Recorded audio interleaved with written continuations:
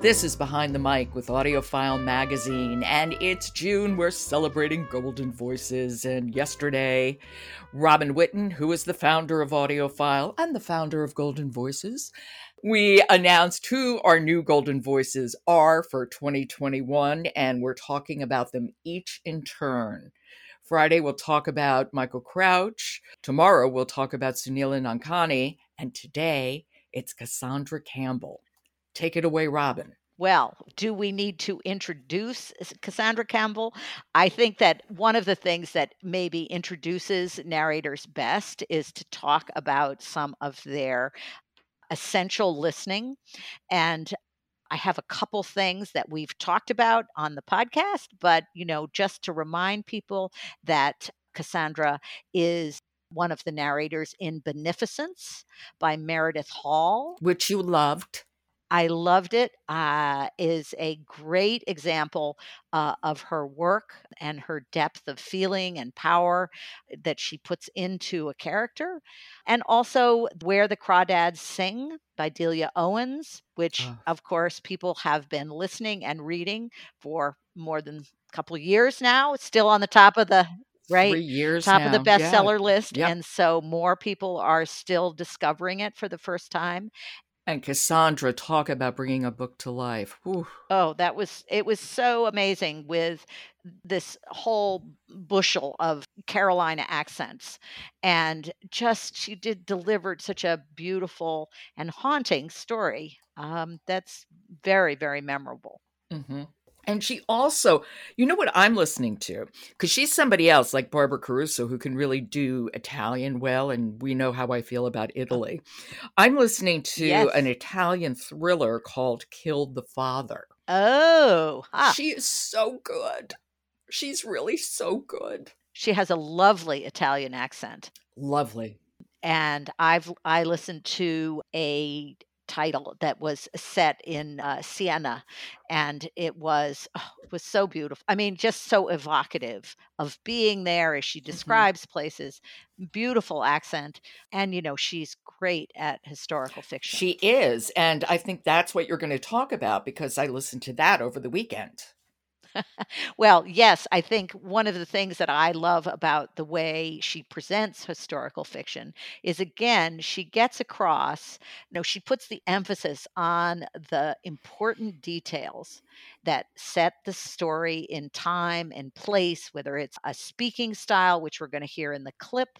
She just has the tone she always finds the right tone for a work of a historical fiction. I agree. I wouldn't have thought of putting it that way, but I think that absolutely describes it. I was really searching for what is that she does, but it is about finding the perfect tone for the time that the story is set. And what a gift that is, because of course that's exactly what the author intends you to do, is to get into that zone of that time and place. And, the other thing I love about her work is the emotional tone, again, but the way she brings the emotional quotient of each character forward subtly, usually, but with a kind of a lightness in her voice that I always like, because it seems she makes me want to listen to her. So you have a clip. I do. This is a selection from Our Woman in Moscow, which is a very recent release set during the Cold War. Who's the author? Beatrice Williams. And she shares the narration with Nicola Barber. The narration is split between Ruth and Iris, her twin sister. And this is just a little introduction by Ruth. Okay, here we go. This is Cassandra Campbell, Our Woman in Moscow. Shivering as you shiver when a fever's come on. So what did Iris do? My sweet, small, timid, delicate flower of a sister? She called up the ambulance service all by herself. That's what she did. And a half hour later, they burst into our apartment, swept past poor, astonished Nanny, and swiftly diagnosed a probable case of acute appendicitis. Within the hour, they were wheeling me into the operating room at the Hospital for the Relief of the Ruptured and Crippled on East 42nd Street. Mother burst hysterical into the waiting room in her fur coat, I'm told, though by then I was under some combination of nitrous oxide and chloroform, so I can't say for certain. Anyway, my point is, Iris saved my life that day, so it seems I owed her one. She sounds like her eyebrows are always permanently raised. Yes. Not snide, but definitely superior. Yes, absolutely. That's a very subtle bit of that you get that comes across in the voice that, is in the story, of course. Yeah. But one of the things I love is that Cassandra always makes me feel like she really knows the character who she's presenting. She knows that character. And so, of course, I get to know her too. Right. So that is our golden voice, Cassandra Campbell.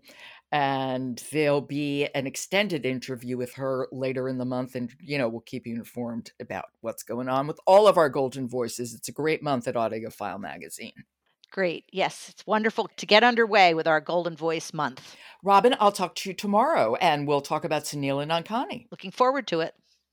Support for Behind the Mic comes from Oasis Audio, publisher of the 2020 Christian Book Award for Best Audiobook, Chasing Vines by Beth Moore. And make sure you follow Behind the Mic wherever you get your podcasts, and then leave us a rating on Apple because it helps people to find us. I'm Jo Reed. Talk to you tomorrow.